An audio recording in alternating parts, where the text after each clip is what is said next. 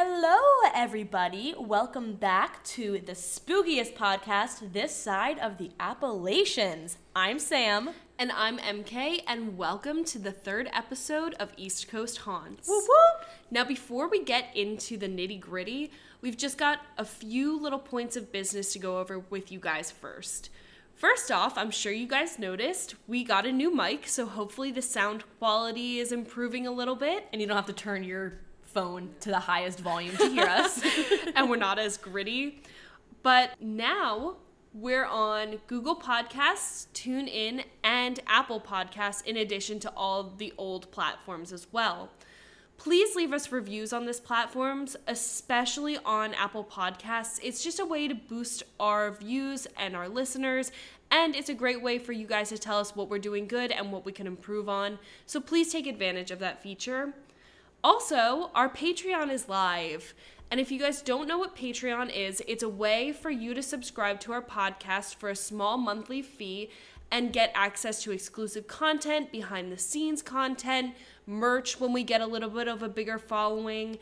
And we have 3 different tiers for however much you would like to contribute. So if you feel so inclined, check that out. It's on our website. Recommend us to a friend. That's a free way for us to really grow our base. And we've got plenty more episodes soon. We're not stopping anytime. We're not going anywhere. Exactly.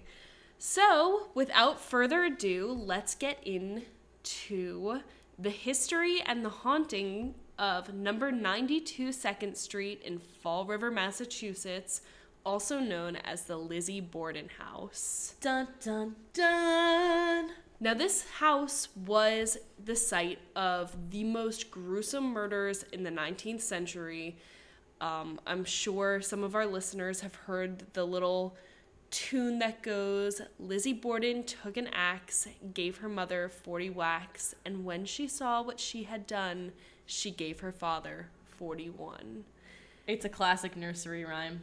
I actually was talking to my dad about this case, and he said that as kids, they used to jump rope to that song. Really? Because I had never heard it until I was researching this case. I had heard it, but I think it was because I had watched a couple of documentaries on the case. It's so funny. I guess in like our parents' era, it was more of a thing. I don't know. It was apparently popular back then. Huh. He's not the only person that said that to me. Interesting. Well, I guess that makes sense because it is probably one of the most well-known murder cases in American history. Is that dumb to say, or is that... No, that's completely accurate. It's been haunting people for well over 100 years at this point. And it's technically unsolved, I think, right? Technically, it is unsolved. Okay. There's a lot of theories, which we'll get into in a little bit. But I just want to kick us off by saying that my main source for all the historical information was a book by 2 FBI mind hunters, John Douglas and Mark Olshaker, and it's called The Cases That Haunt Us. And if I could recommend this book to you 100 times over, I would. It's absolutely incredible. The way that they discuss the case is perfect, and it kept me hooked from beginning to end. I really liked how they talked about the different subjects, and they used psychology to rule some of them out, and we'll go into a little bit of that at the end. But again, The Cases That Haunt Us, and it's not only just the Lizzie Borden case, it's a couple of other cases like the John Benet Ramsey case, the Black Dahlia, the Lindbergh baby kidnapping, so things like that. And I just want to start with a quote from this book, and I feel like it very much sums up the case. And it goes like this, quote, "Could a demure, well-mannered, and well-to-do former Sunday school teacher, active in her church and charities, and a prominent member of the Women's Christian Temperance Union, actually be a monster?" End quote. So I'm going to get into some of the details of the case, and I'm going to let you guys decide for yourselves. All right, let's get into it. I'm so curious. Right now, I'm neutral. I don't know where I stand on if I think Lizzie did it or not, so I'll let you convince me either way. I'll tell you my opinion on who did it changed during my research. Oh, okay. So first, let me introduce you to the members of the Borden household. We'll start off with the patriarch, Andrew Jackson Borden, who was 70 years old at the time of the murders. Was he, like, named after Yeah. President Andrew Jackson? I would think so. Fanboy. Interesting. What a horrible president to be named I know, after. right? Ooh. So, already starting with kind of a rough go at it. Yeah. So he was a businessman, and he was respected in Fall River, which is the Massachusetts town that this all occurred in. He was related to one of the founding families of Fall River, but he was a second cousin, so he didn't benefit from the wealth that had been passed down through 3 different generations at this point. But he had clout. He made his own fortune. Oh, okay. And he also had a little bit of clout from, like, the family name. Okay, right, that makes sense. So he began as a casket maker and an undertaker. It's kind of ironic. Yeah. He was extremely frugal, and that was one of his, like, very defining characteristics. Okay, a Scrooge guy. I was just about to say, he kind of reminds me of Ebenezer Scrooge. He used to mutilate corpses to fit them into smaller caskets to save money on a few inches of square wood. Okay, so that's a step up from Ebenezer, though. That's like a little bit mutilating corpses. Yeah, he would like cut their feet off or like the top of their heads off just to save like a few inches. Wow. Okay. But that being said, he did evolve into a prominent figure with many titles, not just Undertaker. He was president of Union Savings Bank, of which he was also an investor. He was the director of Merchants Manufacturing Company, the director of BMC Durfee Safe Deposit and Trust Company, the director of Global Yarn Mills, the director of Troy Cotton and Woolen Manufactory, and in addition to that, he owned several farms and plots of land. Dear Lord, he was quite the Renaissance man. How did he even have time? Jack of all I don't trades. understand. Jack of all trades, master of none. Interesting. Okay.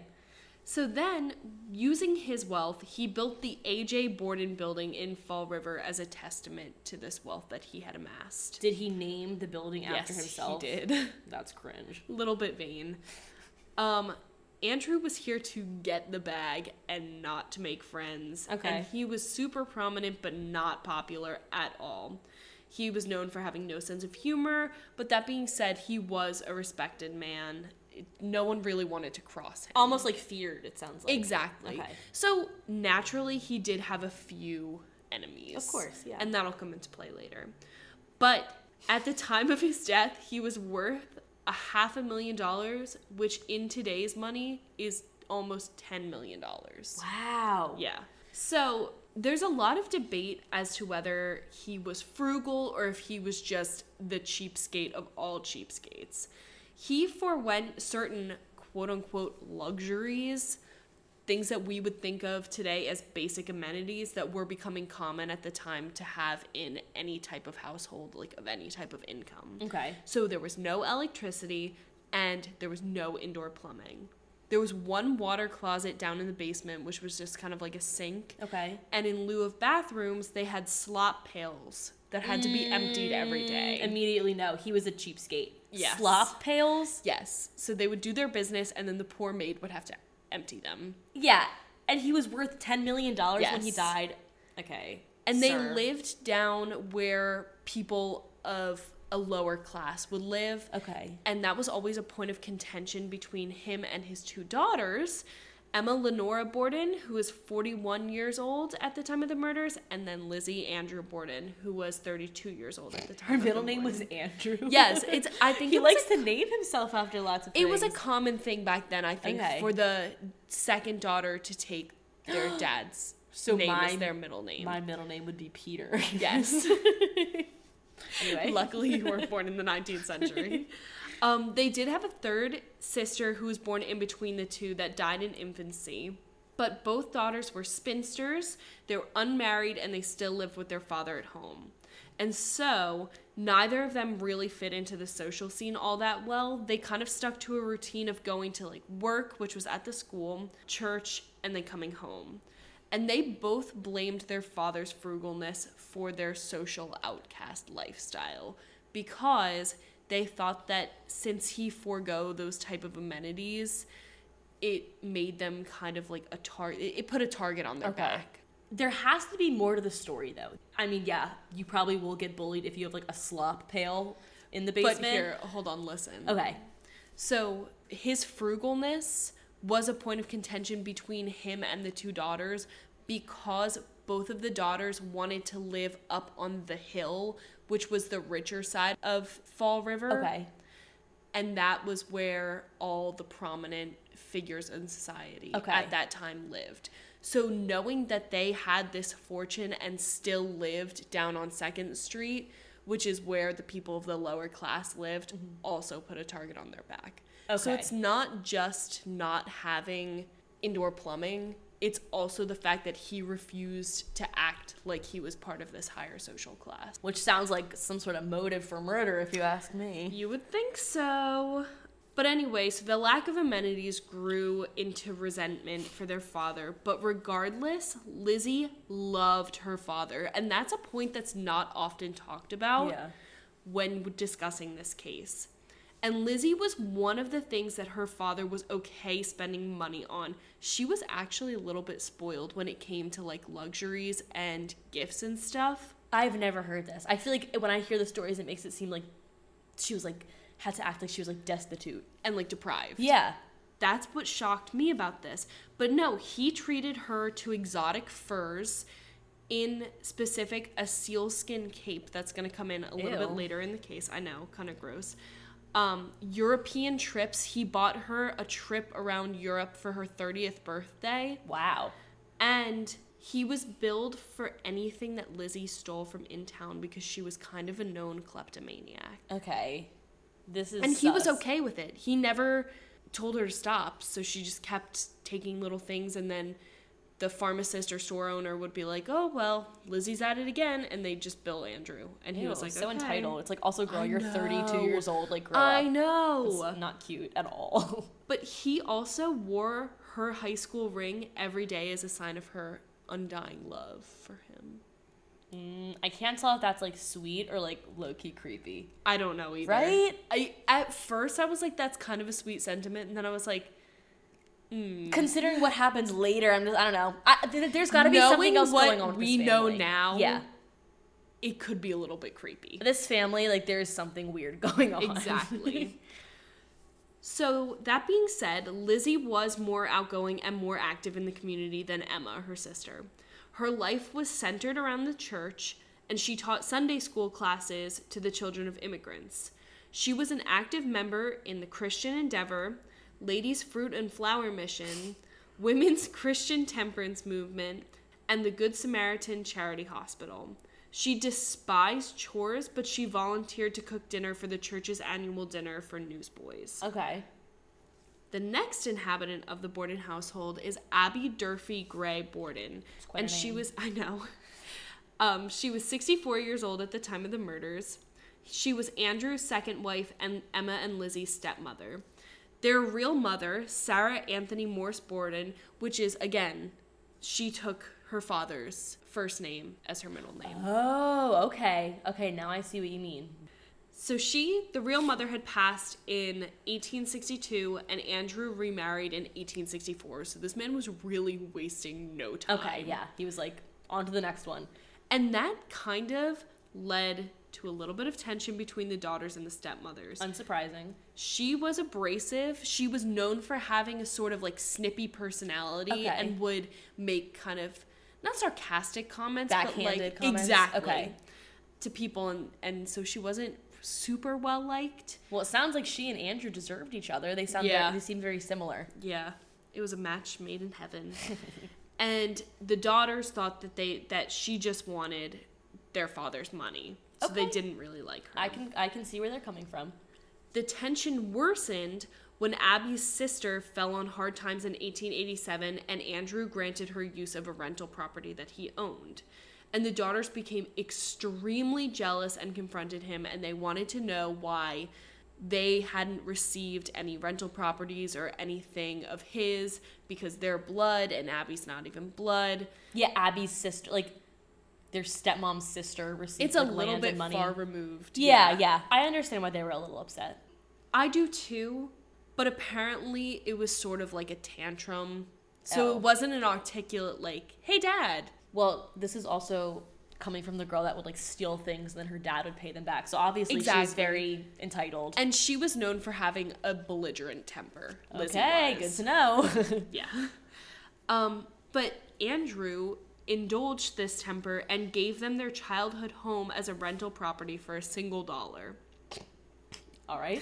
This didn't last long, though, because they didn't want to deal with the upkeep of the property, so they sold it back to Andrew for what some estimate to be 2.5 times what the property was actually worth.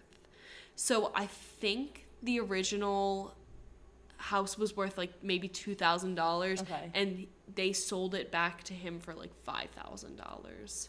That reminds me of like when Trump was like a small loan of $1 million. they're kind of like leeching off their dad a little Exactly. bit. Not that they had any other means of making money, but well, yeah. I mean, this is the 19th century. Yeah. Women couldn't exactly do whatever they wanted, but this incident is what led to Lizzie calling Abby Mrs. Borden instead of mother or stepmother. That's really funny. It's like kind of petty, isn't it? Yes, that's so funny. And this is kind of a trend with Lizzie. Like, she doesn't call people that she doesn't respect by their like actual names. Okay. And you'll see this. You'll see what I'm talking about in a second. Okay. But she openly, like publicly disliked Abby. Okay. And would correct people who called her her mother and say, no, that's my stepmom. Okay, interesting. I mean, so far it's like not anything crazy out of the ordinary. Like, I'm sure there are lots of kids. It just kind of seems like a dysfunctional household. And it also seems like Lizzie should be like 15 or 16 the way she's acting, but she's 31. I didn't know she was this old. 32. I didn't know that she was this old until I started researching the case. I always thought she was like 18 or 19. It's like embarrassing. It is a little like, bit. let's act our age, sweetie. Like, especially at this point, like your you're dad is expected providing to be an adult at like 16, yeah, 17 you're popping years out old. babies at like Exactly. 12.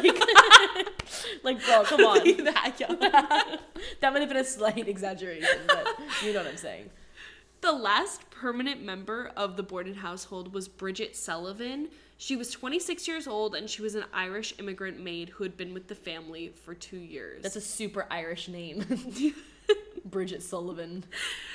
Lizzie and Emma referred to her as Maggie, though, and that was the name of their previous maid, and they didn't bother to learn her name. I have to say, Lizzie and Emma, I don't like them. I don't either. They're so entitled. Also, Emma, excuse me, girl, you're 40 years old. Why are you acting like you're like 12? I'm sorry, they're just annoying me. I know. Even if they didn't kill, spoiler alert, even if they didn't kill their dad and stepmom, I still don't know if they're necessarily good people. They're just like, it petty. makes you think that maybe the reason that they were social outcasts wasn't the fact that they didn't have electricity and plumbing. Maybe it was because... Maybe it was their personalities. Imagine that. No, it couldn't be. It had to be the slop pail. That's what's driving people away. That's why they're not married. Yeah, exactly. At the time of the murders, there was an overnight guest staying with them, and his name was John Vinicum Morse. He was 59 years old, and he was the brother of Andrew's late wife, Sarah. Okay. So he was the girl's real mother's brother. Okay, so they're blood related to him. It's their uncle. Their blood uncle, yeah. Their blunkle. He had previously lived in Iowa, but had moved to South Dartmouth, which is about 17 miles from Fall River, about 2 years before the murders. Okay. He arrived on the afternoon of August 3rd, and he pretty much dropped his bags, said hi to the families, and then dipped and visited one of Andrew's farms. And then, kind of just a weird detail, he brought back the family's like egg order, which was typically delivered. So that's just like one thing that's like out of the ordinary that people were like, hey, why is that's a little bit weird. Okay. Yeah, that is weird. Later that night when he returned, he discussed business details with Andrew, and no one knows to this day what they were discussing, but there's a lot of speculation around this meeting. So it's thought that maybe Andrew could have been drafting a new will or revising his previous will, which could have been a motive. It could have been about a failing business venture of John's that Andrew wouldn't invest in. Or it's also thought that the girls might have implored John to talk to Andrew about Abby and his lending of the rental property to her sister. Okay, so they wanted John to almost be like the go-between to like talk to Andrew and be like, why kind did of like you a do this? mediator. Okay, yes. okay, that makes sense. Then it's kind of important because there's a lot of really weird things that happen on the days leading up to the murders. Okay. First off, 2 days before the murders, August 2nd, Abby and Andrew both fall violently ill. And this part is going to kind of get a little bit gross. So if you have ametophobia, maybe skip ahead. Ametophobia. What is it? No, I was just repeating what you said. I think it's ametophobia. What is it? Like fear of It's throwing fear up? of vomiting. Okay. Yeah. Okay. Trigger warning! But they're continuously vomiting, like, Oh, God. Okay. yeah, gross. Bridget had some of the same symptoms, and Lizzie, quote unquote, felt queasy, Okay. but showed no physical signs of illness. Okay. Interesting. Emma is not home at the time. She's away visiting friends in Fairhaven, which is about 15 miles away. Okay. The morning of August 3rd, Abby pulls herself out of bed and goes down to visit Dr. Seabury Bowen across the street. And she tells him her symptoms and confides in him that she fears that the family is being poisoned by one of Andrew's business enemies. Oh. Isn't that kind of a weird thing to say, though? Yes. Very weird. If you got the stomach bug, would your first thought be, hey, I'm being poisoned? Yes. No, I'm just kidding. No, that would not be my first thought at all. Especially back then when I feel like food poisoning was probably fairly common. It was. And I'm going to touch on that in a second. Okay. But it's also kind of weird to note that Lizzie had also told a close friend named Alice Russell, and she's going to pop back up in a little bit, Okay. that she feared that her father's business enemies would retaliate and perhaps poison the family. Well, She thought their milk was being poisoned. okay. But also this could be, Lizzie could be saying this to people, like putting like a little earworm, like, oh, I hope we don't get poisoned by the enemies of my father. Like, Well, that's... Yeah. Okay. Yeah. Interesting. Good to know. That's and this kind is of 2 days before they died? Yes. Okay. When Abby visits Dr. Bowen, he asks what she had eaten recently. And the accounts vary as to what exactly it was. It was either something called warmed over fish or mutton stew. Those both sound absolutely repulsive. I'm pretty sure mutton is like the stomach of a sheep too, which is like, Why did I think it was a type of bird? I'm pretty sure it's the stomach of a sheep. That is vile. That is absolutely vile. And it gets worse because the Borden family was known to eat a very mutton-rich diet. Okay, yeah, so why are we acting like we're surprised that they're spinsters? These don't girls know. be choking down mutton like it's, I don't even know, water. Throwing back the mutton. Throwing back the mutton like it's no one else's business. And here's the kicker, though. This is so gross. Is that no. Bridget knew that the food was well past its expiration date. Like, it was smelling funky. Oh, no. And Andrew refused to let her, quote unquote, waste the rotten food. So the family, instead of throwing away, ate the food. Okay, Andrew is ridiculous. I know. There's a point where it's like, okay, I can see maybe, you know, foregoing a couple of luxuries. I still think everyone should have access to indoor plumbing. But, like, maybe if he was like, oh, I don't want to live up on the hill and spend that extra however but don't much force money. everyone to eat Rotten food. It's horrible. That's what I'm saying. And so Ew. then the doctor obviously is like, okay. So obviously that's the case. That's what And happened, he, yeah. like, laughs off the account and tells her to stop eating the rotten food and sends Abby home. Which I honestly don't even blame him, because I'd be like, obviously. Well, what do you do? You're a doctor, Yeah. and this is... People are coming to you and be like, I my ate- stomach is upset, but I've been eating rotten mutton stew. I'd be like, let's put two and two together, sweetie. But, yeah, Let's use seriously. those brain cells. Okay, gross. So that brings us to August 4th, 1892, which is the day of the murders. Okay. And interestingly enough, there's a very precise timeline of events that goes on today. Wow. I'm surprised, because I feel like so long ago, it's like... They kept an impeccable written record of this day. Okay. Down to like a few minutes. Okay, weird. So around 8 a.m., John, Abby, and Andrew eat breakfast together. So those are the two parents and Uncle John. Okay. Lizzie didn't join them, but this was common. She often avoided eating with the family, and it's thought that it was to avoid Abby. Okay. At around 8:40 a.m., John leaves, and this is part of his alibi, to look at oxen for sale and visit relatives named the Emery family nearby. So the uncle is gone. Mm-hmm. Okay, allegedly. At 8:40 a.m. Okay. And the Emery family can corroborate the alibi from 9:40 a.m. to 11:20 a.m. So that's the time that he got there and the time that he started heading home. Okay. Abby tells Bridget to wash the indoor and outdoor windows. And at this point, most of the family members are on the mend, so they're like kind of still queasy, but maybe the vomiting had ceased. Okay. But Bridget was still like severely ill. Okay. So at 9:00 a.m., Bridget rushes to the backyard and vomits. Okay. And it's like gross. But it's like it goes on for a little bit. Okay. And then she later chats with a neighboring maid through the fence in the backyard, and this is confirmed by the neighboring maid. In between her projectile vomiting. Exactly. Okay. This family, man. I have to imagine that conversation went something like, that bitch Abby is making me clean these windows. I just ate sheep's stomach and I'm about to throw it They're up. forcing me to eat rotten mutton stew. I would And as I'm throwing up, this bitch is making me clean windows. I would move back to Ireland, I think. I don't would understand too. what Bridget sees in this family. I don't either.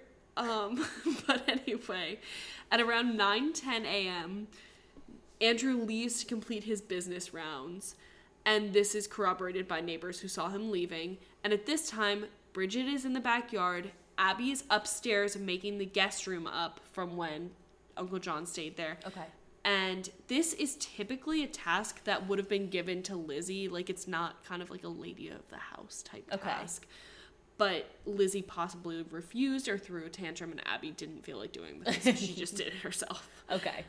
9:15 to 9:20 a.m., Bridget returns inside and hears Abby and Lizzie conversing in the dining room. And now is kind of a good time to go into the layout of the house. And just to help you guys visualize it, it's already up on Instagram, a picture from the Cases That Haunt Us of the layout of the attic, the cellar, and the first and second floors of the Borden house, because it's actually a little bit confusing. It's a weird house. There's no hallways. So rooms just kind of open directly onto one another. Okay. But the first floor, there's a front entryway and a side entryway. And if you enter through the front entryway, the sitting room is straight ahead, the parlor's on your left, the dining room is to the left of the sitting room, and the kitchen is straight through the sitting room. Okay. There's 3 staircases. One goes down to the cellar, and the cellar is mostly storage, laundry, and then that water closet that I mentioned. Mm-hmm. And then 2 go upstairs. And there's one staircase that leads directly from the front entryway upstairs onto a second floor landing. So you wouldn't have to go into the first floor at all from the... You could just go right up the stairs. Okay. And then there's a second staircase that's towards the back of the house that goes directly up to Abby and Andrew's room and then up to the attic. Okay. And so on the second floor is where Lizzie, Emma, the guest, and the master bedrooms are all connected. And from Lizzie's room, one could enter Emma's bedroom, the master bedroom, and the guest bedrooms. But the door from Lizzie's bedroom to the master bedroom was nailed shut. Okay, I'm sure that was Lizzie's doing. No accounts of like why that was done. I'm sure it was Lizzie's doing as well. Lizzie's bedroom is massive when you compare it to Emma's. Really? It's just a weird thing to note. Okay. Yes. Especially because Emma's the older sister, so you would think by default she would get the bigger room. And Lizzie's room is like the same size as the master bedroom. Okay. Spoiled brat. Obviously she's the favorite, yeah. You can access Lizzie's room and the guest room from a second floor landing, which is what that first staircase leads up to. Bridget's room was in the attic, and it was sort of the servants' quarters, and she could access that using the back staircase, which she typically did use. Okay. So there was no need for her to go through the landing on the second floor. She could just get directly up from the first floor to her bedroom. Okay, got it. A little note about all the doors in the house. All conjoining doors were locked every day from within the house by Andrew, and that's the result of a prior robbery in which $50 and some of Abby's jewelry was taken. Okay. But absolutely nothing else was disturbed. Okay.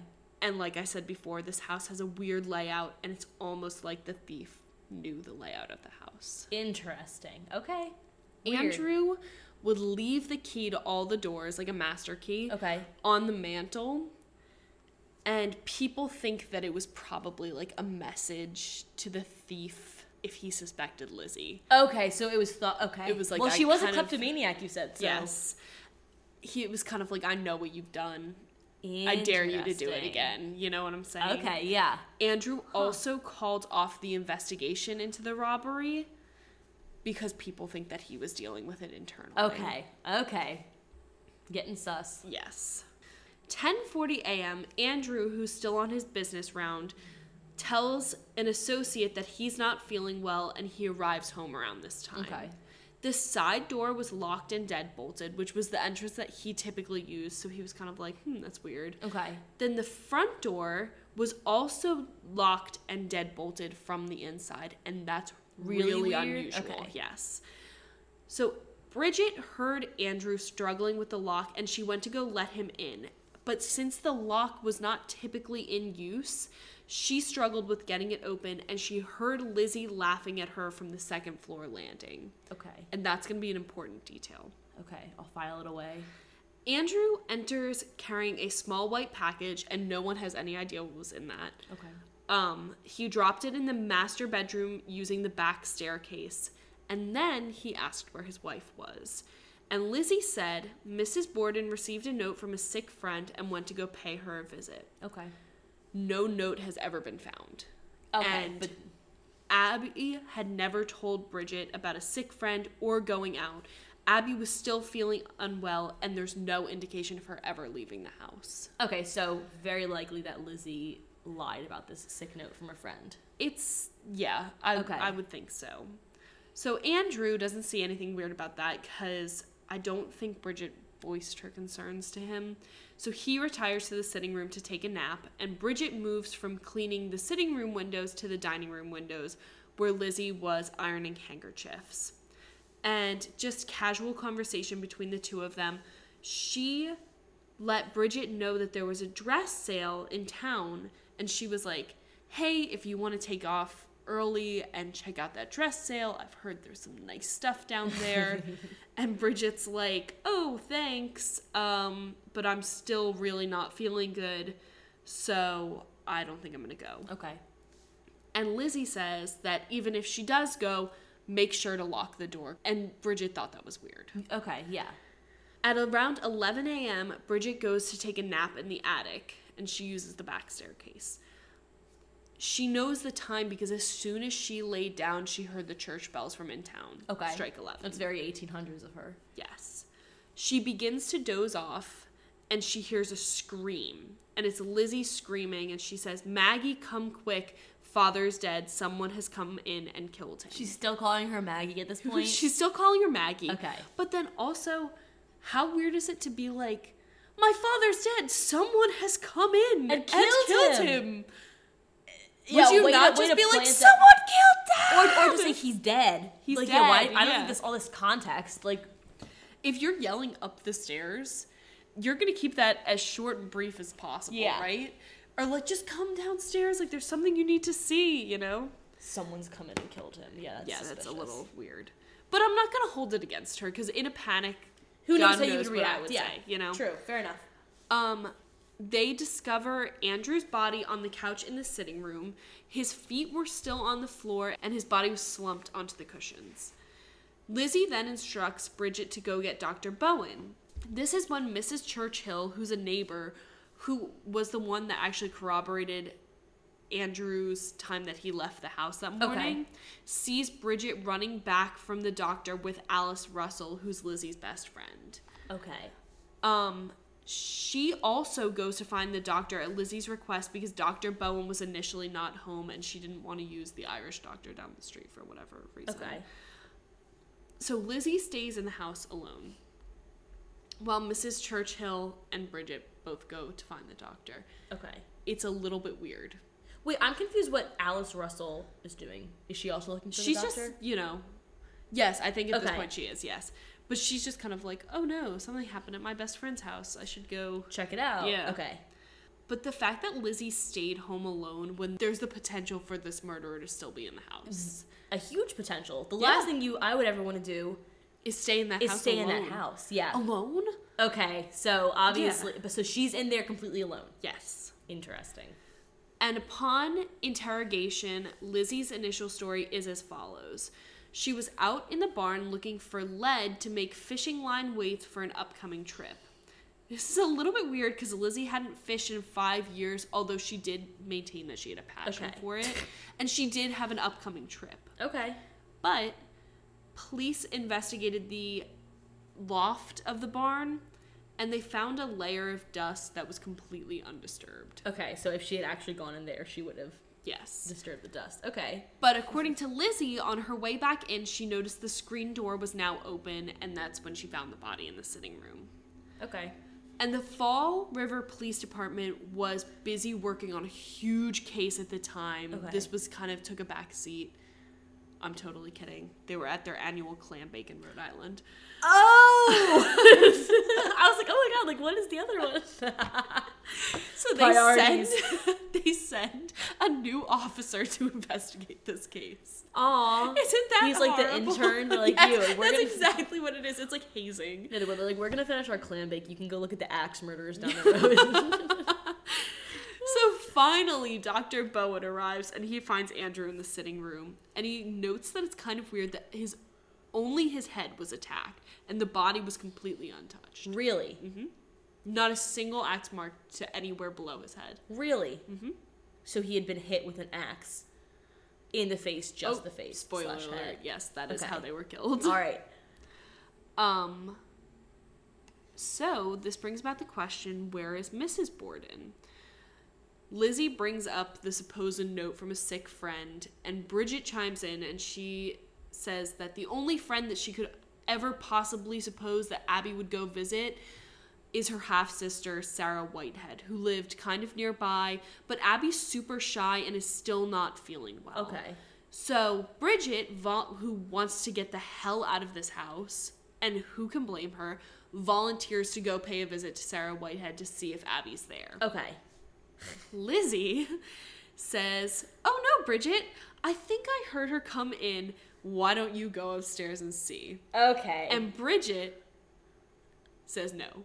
Good. Setting boundaries. Setting boundaries with her employer. Not. Yeah.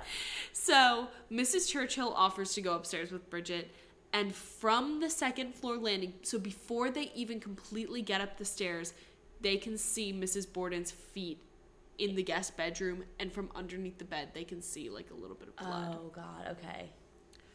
So they run downstairs screaming, which Understandable. an appropriate reaction for this. This is weird though, and here's why it's weird. Abby was a compulsive eater, which I don't know what she was gorging on, if not rotten mutton stew. But listen, Can't get enough. Ew. She was less than 5'1", and she was over 200 pounds. Okay. So she was like a larger woman. If she had fallen during whoever was attacking her, she would have shaken this house because it's the an 19th old house. century. Yeah, it's it's an not old like house. yeah. If you've ever lived in an old house, you know you can hear Flimsy. absolutely Super flimsy. anything. Yeah. So you would think that if she had fallen, it would have at least alerted Lizzie, if not Bridget. And that's also if she hadn't... Because we know that Andrew was sleeping, so it makes sense that he didn't scream or anything. Yeah. But if Mrs. Borden was upstairs, like, in the guest room doing whatever, I'm sure she would have screamed. So not only would you hear her... I don't know if she had time to scream. That's Okay. the thing. But... Yeah, I'll let you. Falling definitely would have alerted someone. Okay. So, after finding these two bodies, there was an autopsy performed in the Borden's dining room. Okay. Which... Interesting. I could never eat there again. Couldn't choke down the mutton anymore. Nope. So the first thing that authorities did wrong is they covered bodies with a sheet, which can mess with forensic evidence. Okay. It's more so something that you see in like crime TV shows than an actual practice. Okay, interesting. So this is already not off to an auspicious start. Not at all. But they compared the temperatures of the bodies, because that's what they did back then, and they came to the conclusion that Mrs. Borden died at least 1 hour before Andrew. Oh. So Andrew died around 11 a.m. and Abby died around 9:30 a.m. How do we know how accurate? Like, is this fairly accurate? It's fairly accurate because of Bridget's testament that she heard Abby and Lizzie talking in the dining room at around like 9:20. Okay, wow. Interesting. I always assumed that Andrew had died first for some reason. No. And that's the weird thing, is that it wasn't a frenzied killing. That killer had to have laid. That killer had to have laid in wait in the house, hidden somewhere. And like I said, there's not a whole lot of places that you can hide in this house. Waited for Andrew to come back and then killed him separately and made his escape. So they would have had to have been there for 90 minutes waiting in between the murders. Yes. Weird. But also, it is important to note that there is a reason why it's important that Abby died first. And I'll get into that in a little bit. Andrew had been hacked 11 times with some kind of sharp instrument. Oh, God. And at this point, they're thinking it's a hatchet. Yeah, sorry, I didn't mean to spoil it. No, it's okay. I would have spoiled it. No, it's okay. The fatal blow was at the front of the face, so it's assumed that he was asleep at the time because he would have had to have been facing his killer. Oh, gosh, okay. Abby had been hacked 18 to 19 times, depending on the account, and the fatal blow was at the side of her face, so they thought that she was turning to face her killer. So she heard the killer come up behind her, turned to see who it was. Ew, that is so freaky. Yeah. In both cases, though, the first blow would have been more than enough to kill them. Okay, so it was... So the continued hacking is severe overkill, which suggests a personal connection to the victims. Interesting. It's very Mindhunter of you. It is. I love that show. And, I mean, I told you where I got my sources exactly. from. Then the person that was performing the autopsy cut off and tied off the stomachs and sent them to a lab for investigation. And that's kind of important. Why would they cut out their stomachs? Oh, what? To test for poison. Interesting. Okay. Mr. and Mrs. Borden were buried on August 6th, 1892, but they were later exhumed, and that was not a popular practice at all back then. Yeah, it was like scandalous, right? Yes. Their heads were removed for evidence, and the skin was boiled off for evidence. Oh my God! I know. And then there's kind of like this urban legend that Andrew's head went missing. Okay. But it's not true. Okay. Their heads were reburied with them, but for whatever reason, they didn't think there was a need to place their heads back, on their necks, so they just buried the heads at the feet of these people. There are so many weird things going on. I know. How do they even know? Even weirder. How do they even know? How do they even know? What are their sources that they know that there was a head buried at the feet? That's just weird. It's just an account, I think. So weird. Maybe ground penetrating radar. Perhaps. I have no idea. Mayhap.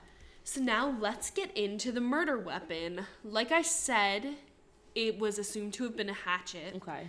And Lizzie admitted initially that she knew that there were several hatchets in the house. And she later changed her story to say that she had no clue that there were any hatchets in the house. Okay. And Lizzie's story changes a lot.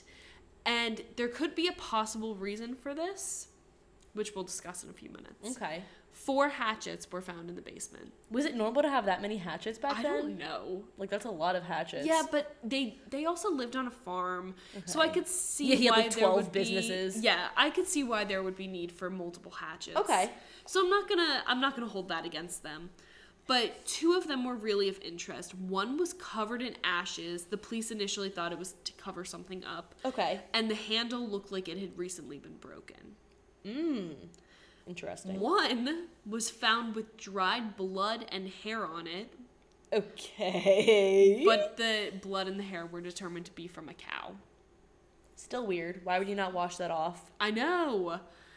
Very weird. And another hatchet was found years after the case on a nearby rooftop after a few kids had gotten like a ball or something stuck up on the rooftop. And that is the weapon that a lot of people think is the murder weapon. Oh. But so was this one of... so this wasn't one of the 4 ones found... This was found on a rooftop? On a rooftop. So and it was like right next door to that. Oh, wow. Okay. So they thought that maybe someone had come outside and just thrown the hatchet onto a roof and like that's stuck up there for that was lucky years. For them then. Yeah. It was also thought that maybe it wasn't a hatchet but a butcher knife that made the wounds. Okay. And this is kind of a little bit biased towards a theory that's a lot of people's favorite, that Uncle John Morse was the killer because he was a butcher. Okay, but there's no definitive proof that it was definitely a butcher knife. It's widely accepted that it was a hatchet. Okay, got it.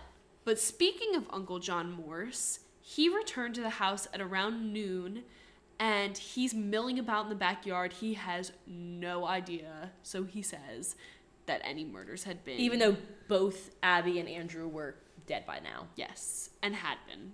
Okay, yeah. And there were people at the house now, too. This dude is But he's clueless. milling about in the backyard. He picks and eats a couple of pears, and he's only informed of the murders when he enters the house. Who just, like, eats pears? Apparently pears are, like, a big thing around the Lizzie Borden house. I don't know why. You know what else is? What? Mutton. Anyway. So meanwhile, inside the house, Alice Russell notes to investigators that Lizzie has changed from a blue dress to a white and pink dress. Costume change. I like it. Wouldn't you think that she would change to, like, a black dress, though?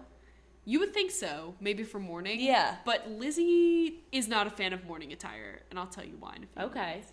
That's not a very good friend thing to do. Yeah, but also... Yeah, I wonder why she felt that, because I'm sure, like, right away the suspicion wasn't, like, on Lizzie, like, in the first couple of minutes. She was not even considered a suspect for the first few days. Okay, so then it's funny that her friend was like, hey, did you notice Lizzie changed her outfit? The investigators were probably like, okay, One of the investigators was probably a cute guy, and she was trying to snatch him up. You know what I'm saying? Trying to start a conversation with him. More. Can you blame her? No. But investigators did find 2 small blood spots on Lizzie, one on her underskirt and one on her shoe. Okay. And she claimed it was from a flea bite, which is a euphemism for being on your period.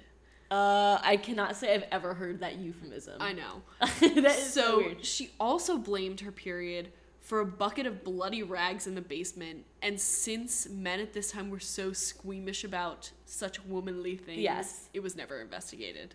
Okay, if she made that up, that was smart of her. Isn't it? Very savvy. A bucket of bloody rags. And also the 2 small spots, the fact that it was on her shoe and her underskirt, like, that doesn't line up with it being a flea bite, as she would say. No. Speaking from personal experience, I don't think it would be easy to get blood there. On your shoe, yeah. Much less a speck. Anyway, so weird. So someone named John Fleet, he was a deputy, interrogated Lizzie.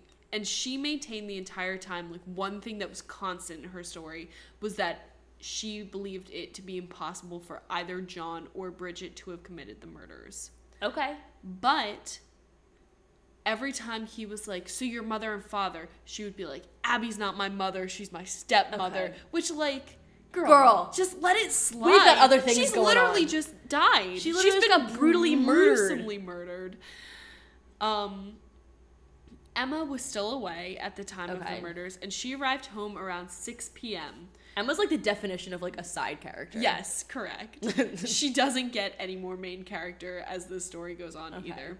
It's funny because Emma was notified of her parents' death, so she didn't get on the first train home.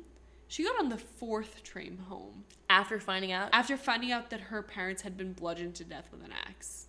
Why? Okay, that's bizarre. She's just staying and enjoying the day in Fairhaven with her friends, I guess. Girl. That's a little suspicious to me, That is very suspicious. 4th train? The 4th train. Come on. I know. It's horrible. And it's not like...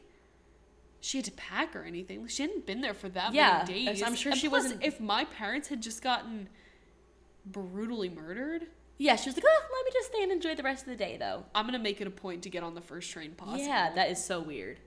So that evening, Bridget goes to stay with Dr. Bowen's maid.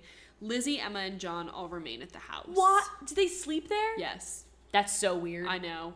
That is so weird. Don't you think, like, Lizzie, if you were Lizzie, wouldn't you have gone to, like, stay with Alice or, like... Literally anyone else? Yeah. That's terrifying. Yeah, It's so creepy. Very weird. Investigators made a note that they saw Lizzie and Alice go into the basement with a slop pail, and then investigators also saw Lizzie later that night bent over the sink in the basement. Okay. Alice later testified that Lizzie had burned a paint-covered dress after the murders. And Lizzie was mad that Alice let her burn the dress after Alice and Emma both told her it was a dumb idea. And it's actually confirmed that it was covered in paint. Okay. It's just like a weird thing that they would have... So Lizzie was mad that her sister and her friend like didn't do more to stop her from burning it? Yes. Okay. Weird. It's just weird that they would have burned this dress in a household where Andrew was so frugal, because typically they probably would have like cut it up into rags or something. Wait, but also this is the same night. This is the night that Andrew had been murdered, right? Yes. This is all on the same day. Why are they... Wouldn't you think that they would have other like funeral preparations? Like, why are they burning a dress with paint on it? I wish I could tell you. Weird. That's very odd.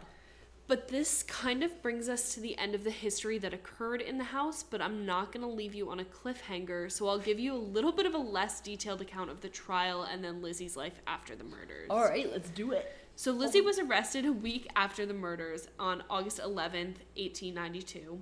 She was held in a women's jail in Taunton, Massachusetts, because there was no women's jail in Fall River. Because women can do no wrong, as we all know.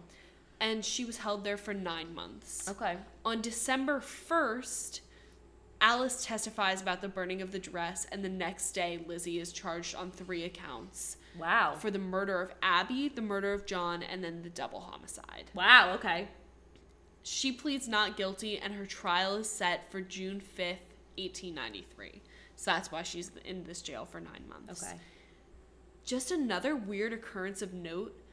5 days before Lizzie's trial, so May 31st, 1893, okay, a Fall River farmer named Stephen Manchester came home to find his 22-year-old daughter hacked to death with a hatchet.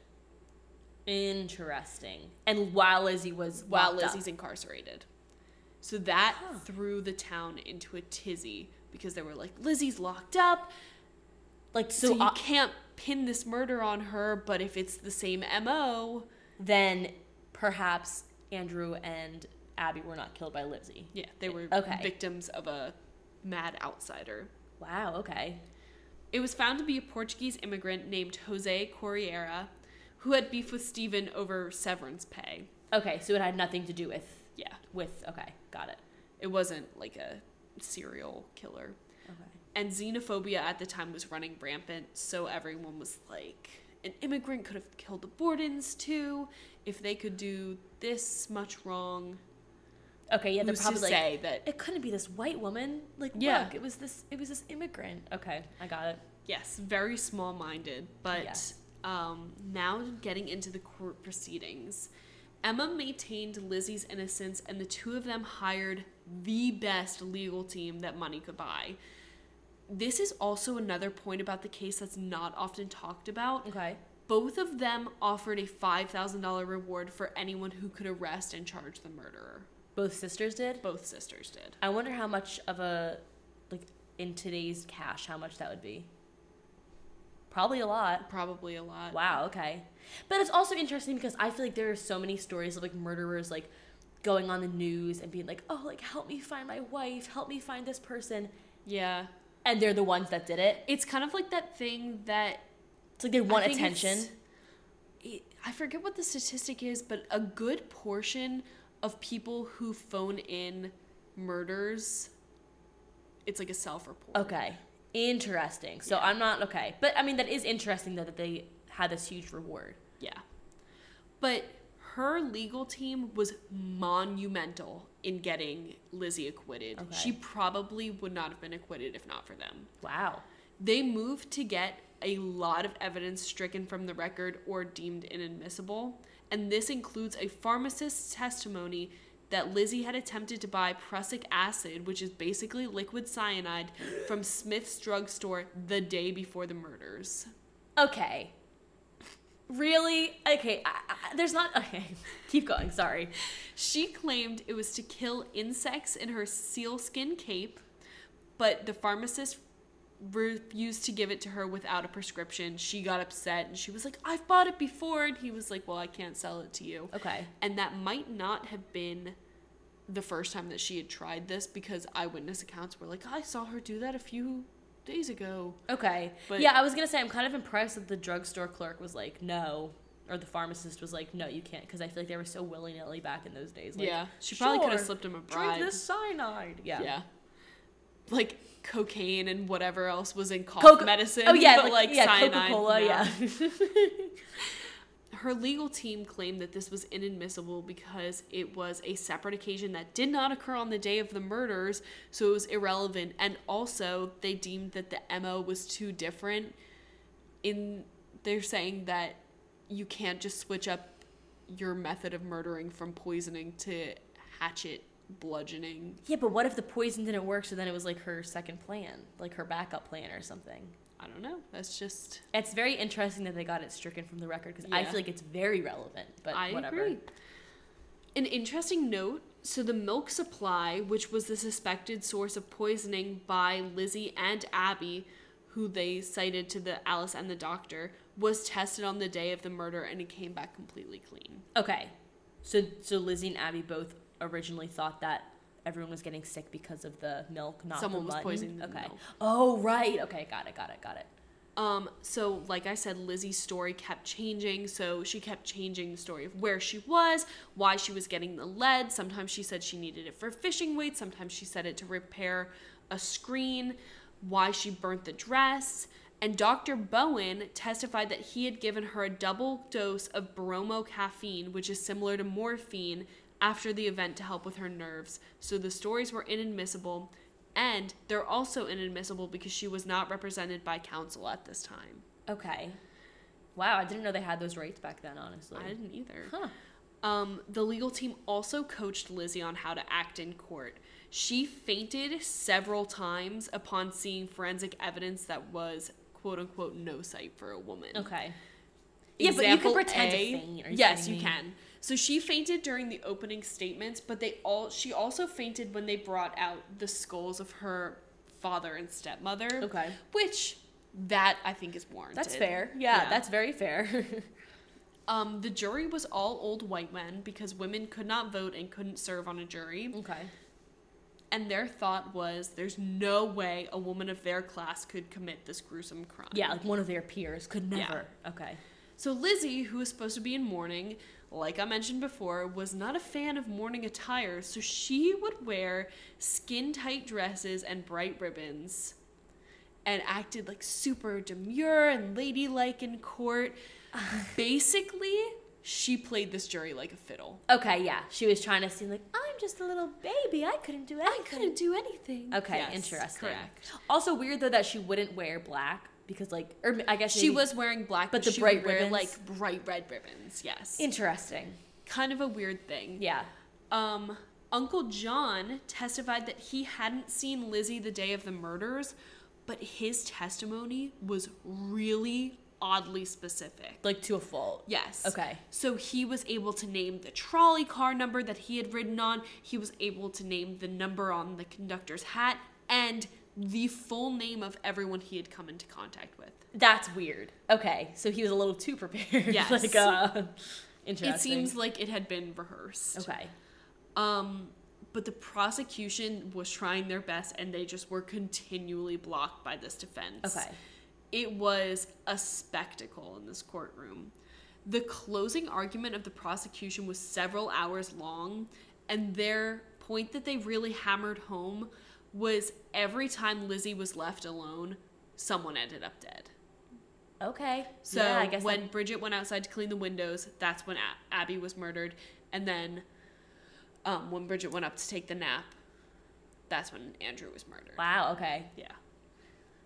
But it's very circumstantial, though. It is. Yeah. And that's the thing is, like, they can't find her guilty without a shadow of a doubt. Yeah. So the jury deliberated from 3:24 p.m. to 4:32 p.m., which is like a little over an hour. And on June 20th, 1893, Lizzie was declared innocent. And upon hearing this verdict, she openly wept in the courtroom. Yeah, I mean, you can't blame her. She's probably so relieved. She got away with it. I wonder if she thought, or she was stopped from having to spend life in prison for falsely accused, something she didn't commit. Yeah. I'm not saying that I believe that, because I don't really, but... I think she did it. I don't know if she did it alone, though. We'll discuss. We will. There's lots of parallels to the O.J. Simpson trial. Huh. Interestingly enough. Yeah. It's more so that there was like a lot of evidence against them and it was seemingly guilty, and then they had this like dream team of lawyers. Ah. And then the jury had this, but they couldn't have done it attitude because, you know, it's a celebrity, they're starstruck. Interesting. Though that's, I would never think that I would hear O.J. Simpson and Lizzie Borden being compared to each other, but If the glove does not fit, you must acquit. I think. Okay, also, funny story about the O.J. Simpson trial. Back in college, the room across the hall from us, in plain view of, like, their open door, had this huge tapestry that had a picture of the O.J. car chase on it, and it said, "The juice is loose." Was this a guy's apartment? Yeah, that sounds... What the heck? Every time I think of the O.J. Simpson trial, I think of that. Male dorm rooms have the most unhinged... Decorations. Like, it's either that, like, at least it wasn't like a Saturdays are for the boys or whatever. Oh my god. My boyfriend's apartment in college, he had a Viking helmet in it. Like for the Minnesota Vikings, or like just No, a Viking just helmet, a Viking trademark? helmet that he bought in like this eclectic shop in Jim Thorpe, Pennsylvania. Okay. That sounds like him. And this like collection of like stolen signs from around campus. Yes, what is that? I don't know. What is that? The I think obsession. all men have a little Are bit of kleptomaniacs, kleptomaniac in yeah. them. Just like Lizzie Borden. Just like Lizzie. Bringing it right around back. Full circle. So in the aftermath of the trial, Lizzie and Emma inherited their father's money, of course, and moved to the Hill, which is the wealthy area that they always wanted to live in. And Lizzie named their new estate Maplecroft. Okay.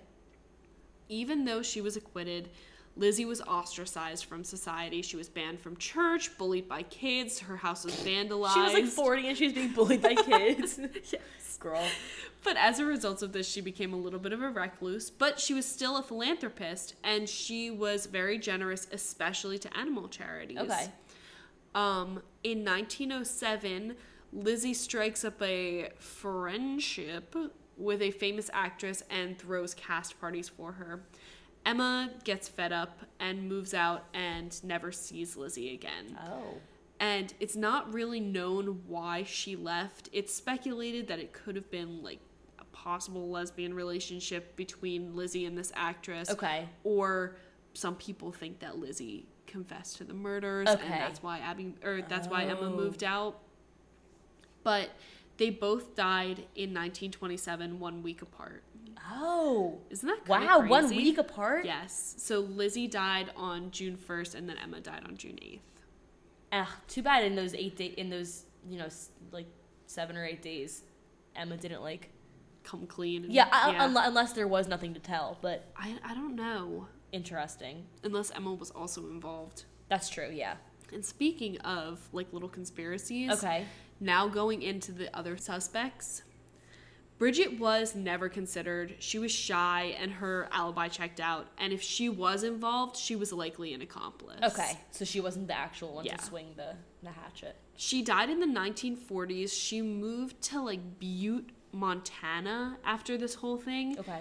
And she came down with a fatal case of pneumonia. And as she's on her deathbed, she sends for her friend and she's like, I have to tell you something. Ooh. But by the time the friend gets there, she's already on the mend and she doesn't say anything. Oh, are you kidding me? I know. It's so frustrating. And the only thing that she would say about Lizzie up until her death was that she always liked her. Okay. Interesting. I think she could have possibly been paid off. Oh, yeah. I mean, Lizzie probably got a ton of money from and She Emma. did, yeah. yeah. They inherited all of Andrew's wealth, which is interesting because that brings us to our next suspect, which is Sarah Whitehead, who's Abby's half-sister. Oh, yeah. I remember her. But because Abby died first, she didn't stand to inherit anything. Had Andrew died first, Andrew and all of his property and his wealth would have transferred into Abby's name. And then if Abby had died, anything left in her inheritance would go to Sarah. Okay. Because Abby died first, Andrew's inheritance went entirely to the daughters. Oh, okay. Isn't that interesting? So it's probably not a coincidence that Abby was killed first. Yeah, okay. Well, also the Sarah Whitehead theory, like, just isn't, like, convincing to me. No, me either. She didn't really stand to gain anything. And also, unless I'm sure she wasn't seen, like, anywhere around the house. So, she wasn't. Next. Emma was away, but she was only 15 miles away, so she could have possibly driven back in her little buggy that she owned. Women could drive? Apparently. She could have possibly framed Lizzie, but up until the end, she maintained her innocence, and she didn't testify against her, and she even said on the stand that she told Lizzie to burn the dress. Okay. So, and also Lizzie was the more dominant personality. This doesn't really seem like a scheme that Emma would have come up with. Okay, yeah. Like we said, she's kind of like boring. Like, not boring, but she kind of was like a side character. Boring, yeah. Compared to the colorful personality that is her sister. Exactly, yeah. Another thought is that it really could have been like a disorganized intruder, but the overkill with the hatchet really makes it unlikely. It wasn't someone random, it seems like. My original favorite suspect was Uncle John Morse. But as I went through this case, I think Lizzie had to have had some involvement in this. There's no way she didn't. But I think that her and John acted in collusion. Oh, they were in cahoots. Cahoots? Okay. And I think that he was contracted by Lizzie to actually do like the murdering, and then they both kind of stood to benefit from it because Lizzie could have paid him off. Oh. And that's why I kind of think that she also paid off the maid, because Bridget's testimony that she had seen Abby in like unbloodied clothes right after the murder was the only thing that really like was, people were like, oh, don't you think that Lizzie would have been covered in blood? And Bridget was like, well, I saw her and she wasn't covered in blood. And she was the only one who really had any firsthand experience with it. Correct. So, I mean, if you think about it, like, if you're inheriting $10 million, like, I'm sure she'd be more than happy to pay off a couple of people and then still have millions of dollars left. To live on the hill. That's what she always wanted to do. That frickin' hill. Yeah. There's another theory that a disturbed and illegitimate son of Andrew Borden named William Borden killed them, and that would have been done with Lizzie's knowledge, and he would have done it to avoid being written out of the will. Okay. Another theory comes from a maid that had cared for Lizzie Borden later in her life named Ruby Cameron. Okay. And she claims that before Lizzie died, she mentioned a boyfriend that her parents did not approve of and blamed him for the murders. Okay. Interesting. I mean, and maybe she covered for him at the time or something? Yeah, maybe. But you would think we would know a little more about the boyfriend. You would think so, right? I don't know. So I don't know what to think of it. But obviously, this is an extremely popular case. And that being said, she does make a lot of cameos in pop culture references. Obviously, like we said, there's that folk rhyme that people used to jump rope to. There was a Broadway musical, ballet, and opera created about her. There was an episode of Alfred Hitchcock Presents based around her. Wow. 2 films made for television, The Legend of Lizzie Borden and Lizzie Borden Took an Axe. There's an episode of Supernatural. She appears on an episode of The Simpsons. And then she appears in a book by my favorite author, Agatha Christie, Sleeping Murder, in which she references the Lizzie Borden case. Imagine if she didn't do this and like she's I would feel so bad. I know. You? Like she's been in the freaking Simpsons. Like, oh god, I do feel bad if she didn't do it. Yeah, me too. So what do you think? I told you my theory. I'm going to have to say my number one theory is the same as yours. I think that Lizzie had to have been in cahoots with Uncle John. Like, yeah. Because, like you were saying before, like, I don't think there's a way that one person could have done it and it have gone as, I guess, smoothly, for lack of a better word, as it did. Like, there had to have been someone else involved and someone covering for another person. And someone had to have witnessed them. Yeah. And so I also think that the maid, I think that Bridget was probably also maybe either paid off or in on it, just like you said. Yeah. There was also another eyewitness that came forward during the trial that said that he had seen Lizzie leaving the barn at like 11:03 a.m., which is like right after Andrew was killed. That's right at the time that Andrew was killed. Interesting. So that's implying that she was leaving the barn to go in and kill her dad? No. Or she was leaving, they placed her outside the house to prove that she couldn't do it. Yes. Okay. So I think she could have possibly paid off him as well, just a little sum to just be like, just say I didn't do it, you know? Interesting. And then also the boyfriend one, I had never heard that theory. Yeah, but I hadn't either. That one's more likely to me than like the sister of Abby or anything like that. Yeah. Or even Emma doing it. Like, I kind of think that the falling out between those two probably had something to do with the murders. Absolutely. I think, yeah. Yeah. But yeah, I agree. I think it had to have been. Because the fact that she didn't talk to her for the rest of her life is weird. It's strange. And it's like, there's no way, like, I really don't think that, like, she would have never talked to her for the rest of her life because of, like, the supposed lesbian relationship between Lizzie and that actress. Agree. But now that you have the background behind the tragedy that occurred in this house, it's really no wonder that this place is haunted. So Sam, do you want to take us into some of the hauntings that occur in the infamous Lizzie Borden house? Yes, let's get into the hauntings of the Lizzie Borden house. So unsurprisingly, like the site of so many other tragedies before this, the Lizzie Borden house has been transformed into a bed and breakfast. No way. Yeah, once again. We didn't even do that on purpose. I know, it's our third episode and this is our second bed and breakfast, so pretty interesting. Obviously, the main allure of the house is that you get to stay in the actual house where the murders took place. This isn't like a recreated house or anything. This is the actual house where Andrew and Abby were murdered all those years ago. Spooky. Very spooky, very morbid. But you can stay in one of multiple rooms or suites. They've got a couple to choose from. Hit me with them. All right, the first is the Lizzie and Emma suite. It's a 2-room suite on the 2nd floor. And when Emma and Lizzie actually resided in the house, these were the rooms that they slept in. Ooh. I know. So it shares a bathroom with the John V. Morse room, which is the room where Abby Borden was murdered. Okay, so it's the original guest room? Yes, the John V. Morse room is the original guest room.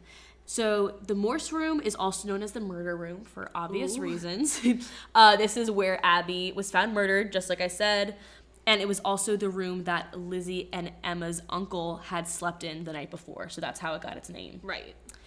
Then there's the Andrew and Abby suite, which is another 2-room suite on the 2nd floor. One room was Andrew and Abby Borden's bedroom, and then the other room was Abby Borden's sewing room. Ooh.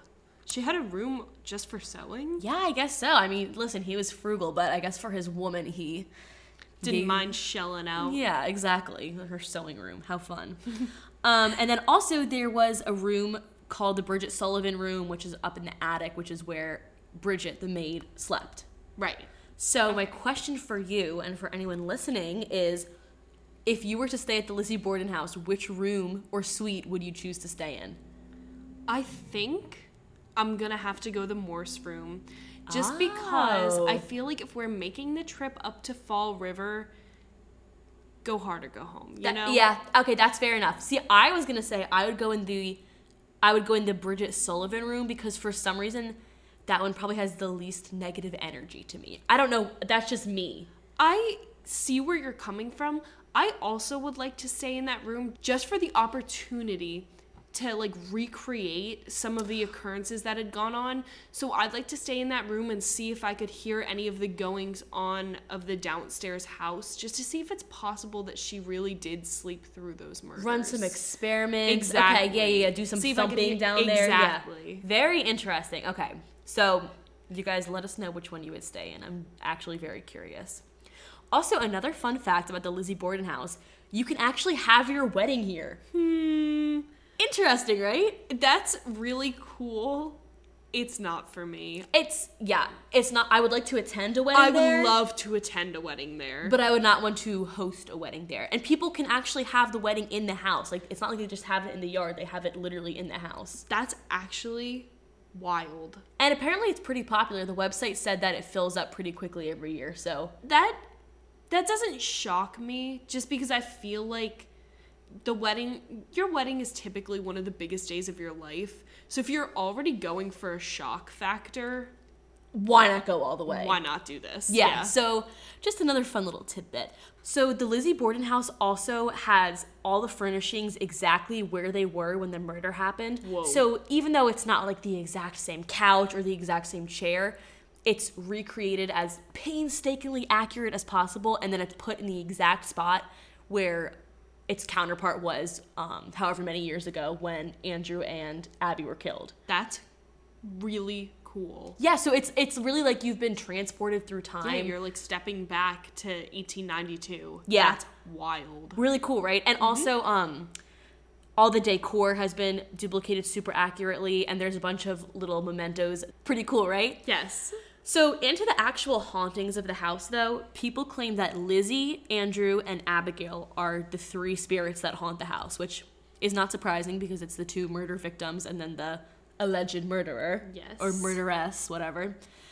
Guests have experienced a couple of different things. One of the most common is people will sometimes see a figure moving about the rooms. Ooh. Some people feel their limbs or their ears being pulled on. The ear pulling seems pretty playful to me. Yeah, right? It doesn't sound malevolent. It doesn't seem It's malicious. almost like flirty or something. There's a woman in a nightgown who's often seen in the Andrew and Abby suite, going back to those figures moving about the rooms, and a lot of people assume that this is Abby. Ooh, I was going to ask you if it was Abby or Lizzie. It's thought to be Abby, and I'll tell you about that in a second. Okay. But there are also reports of doors opening on their own and furniture moving on its own. Ooh. Yeah, nothing crazy. Like, nothing's getting, like, thrown across the room like in the Farnsworth house. Okay. But people do report... No angry Walters yes, here. exactly. No angry Walters here. No. Just an angry Lizzie. And then I feel like that's worse. And then also in the Bridget room, which is the maid's room, like I said, apparently one time a guest was staying in there and there was like a wind-up cat toy on the chest and it started to play on its own. Yeah, which is not like it was even like electronic. It's like it physically had to be wound up. Oh God. Yeah, so that's creepy, right? I would. Yeah, I'd be out of there. That makes me not want to stay in the Bridget room, actually, so never mind. Maybe revise your original answer. So, a quick note about the Lizzie Borden house. Lizzie did not continue to live there after the murders for obvious reasons. She wanted to get away and not be associated with the murders anymore. Mm-hmm. She actually moved to a mansion that she called Maplecroft Mansion, and she lived there for 35 years until her death. Oh. So she was there for a while. And a lot of people believe that that is actually where her spirit stays. Not in the Lizzie Borden house, but in Maplecroft Mansion. Which makes sense because, I mean, she obviously didn't seem to be very happy in her original house. Whether she killed her parents or not, she was an outcast. She was a spinster. Yeah, she didn't like staying in that home, which she made very well known to the people in the town too.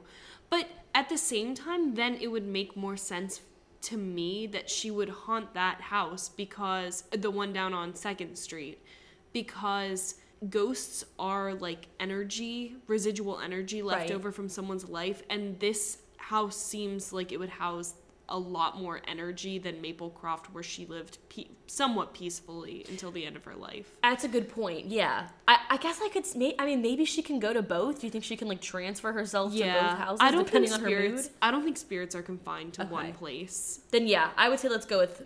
She's seen at both. People have seen her at both. So. Which would make sense. Yeah. That's like her vacation house. Exactly, yeah. Depending on her mood, which one she goes to. She's a homeowner. So back to the Lizzie Borden house.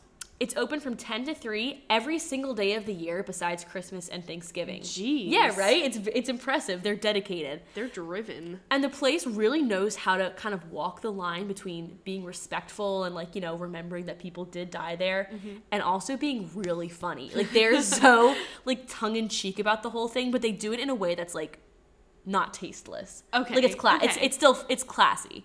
So they definitely have a sense of humor about the whole thing. They don't try to take themselves too seriously. That's kind of nice. It is, yeah, because it makes it a little bit less, like, gloomy. Yes, I was going to say it takes some of, like, the melancholiness out of the whole experience. Venture. Yeah. Exactly. So, for example, I found this list of rules that the guests at the bed and breakfast have to adhere to. Okay. So some of them are typical, saying things like, oh, only children under 11 are allowed for overnight stays. Some of them say quiet time begins at 11 p.m. But then there was one that was cracking me up. It says, no alcohol is permitted on the property. We have already had 2 fatal head injuries in the home. Which I thought was so funny. It's just like on their official website. And I was like, that's so That's funny. actually hilarious. It is, right? So that makes me want to go even more. Right, yeah. Because it made me feel like more comfortable. I was like, oh, okay. Yeah. Like so they're pretty cool. And check out their website if you want to learn more about the actual bed and breakfast itself, because it does seem really, really fun. If we get 4 listeners, if we get 4 streams, no, let's think bigger. If we get 7 streams, we'll go to the Lizzie Borden house. I don't know, you guys. Only time will tell.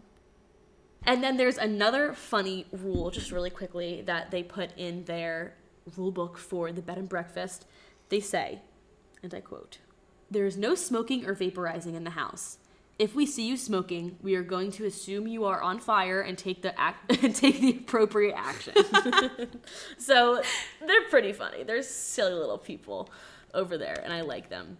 I want to be friends with whoever wrote these rules. Yeah, whoever their like marketing person is genius. They know what's up. They get it. So going back to the whole ghost aspect of it all, because this is East Coast Haunts, there is a series on the Travel Channel called Kindred Spirits, and it's hosted by Amy Bruni and Adam Berry. So they went to go investigate Maplecroft, which again is the mansion that Lizzie lived in after she was acquitted until her death.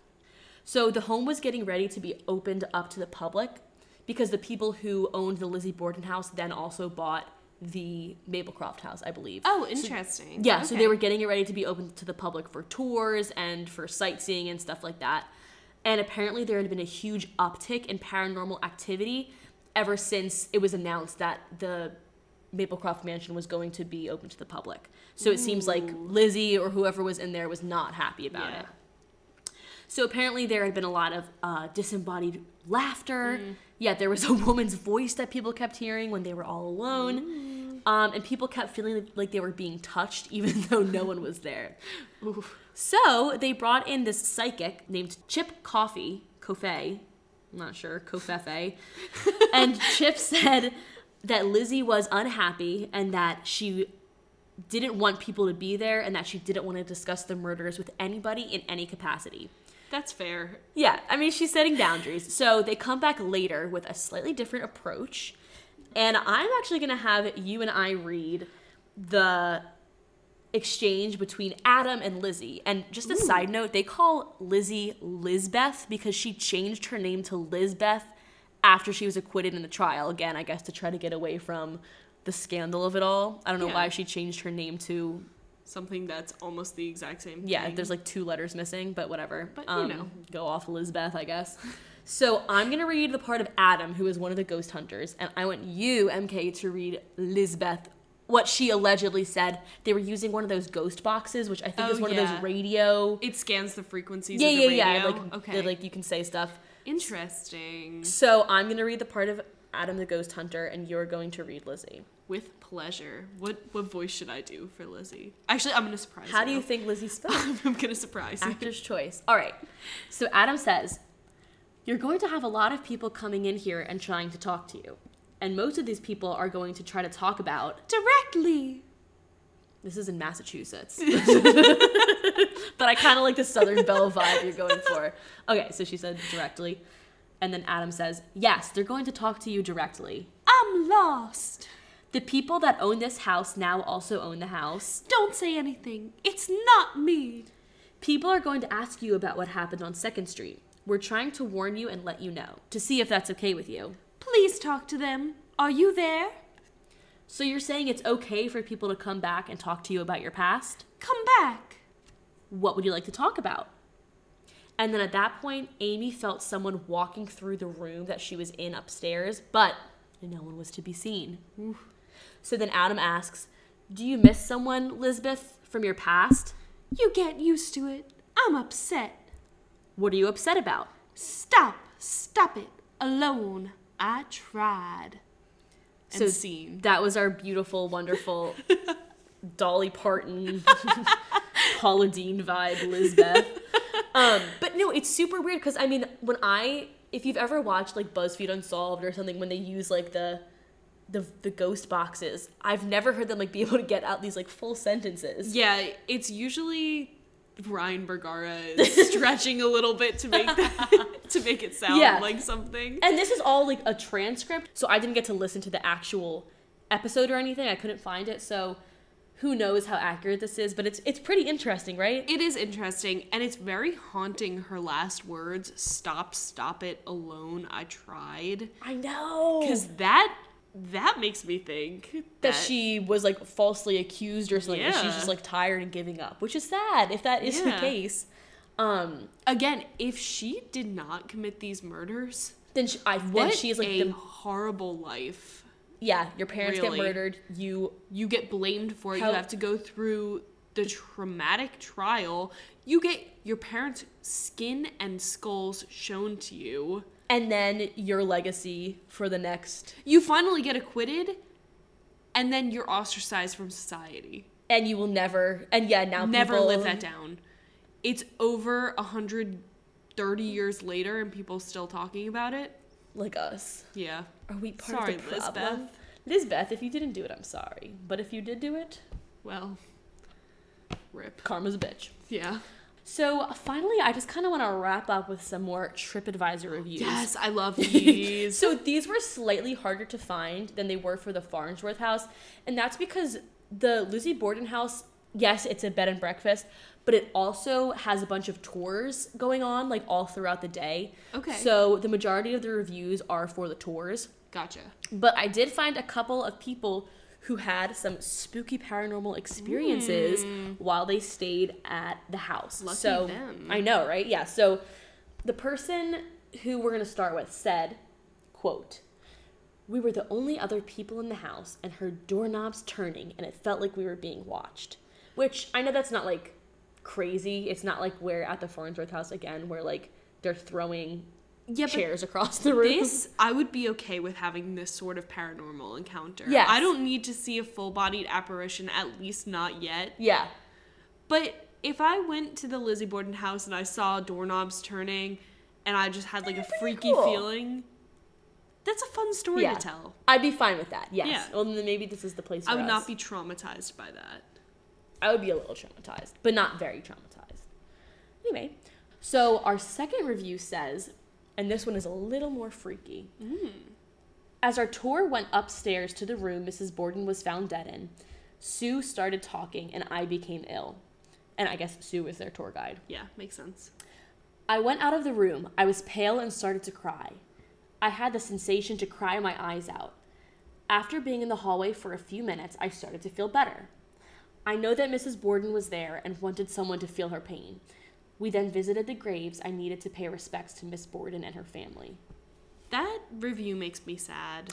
I know. Like, obviously, it's not even, like, spooky. It's just sad. Because as interesting as this case is to talk about and, you know, speculate who the murderer is, it's easy to kind of forget the fact that these were two people that had a family. And they were brutally yeah. And no one ever figured it. No, they weren't really brought to justice or avenged or anything because it's still technically unsolved. Yeah, they had a family. They had hobbies. They had things they like to do, and they were both killed like in the place that they had a successful business. Yeah, they had like 12 a successful happy marriage. businesses. As far as it seems. Yeah.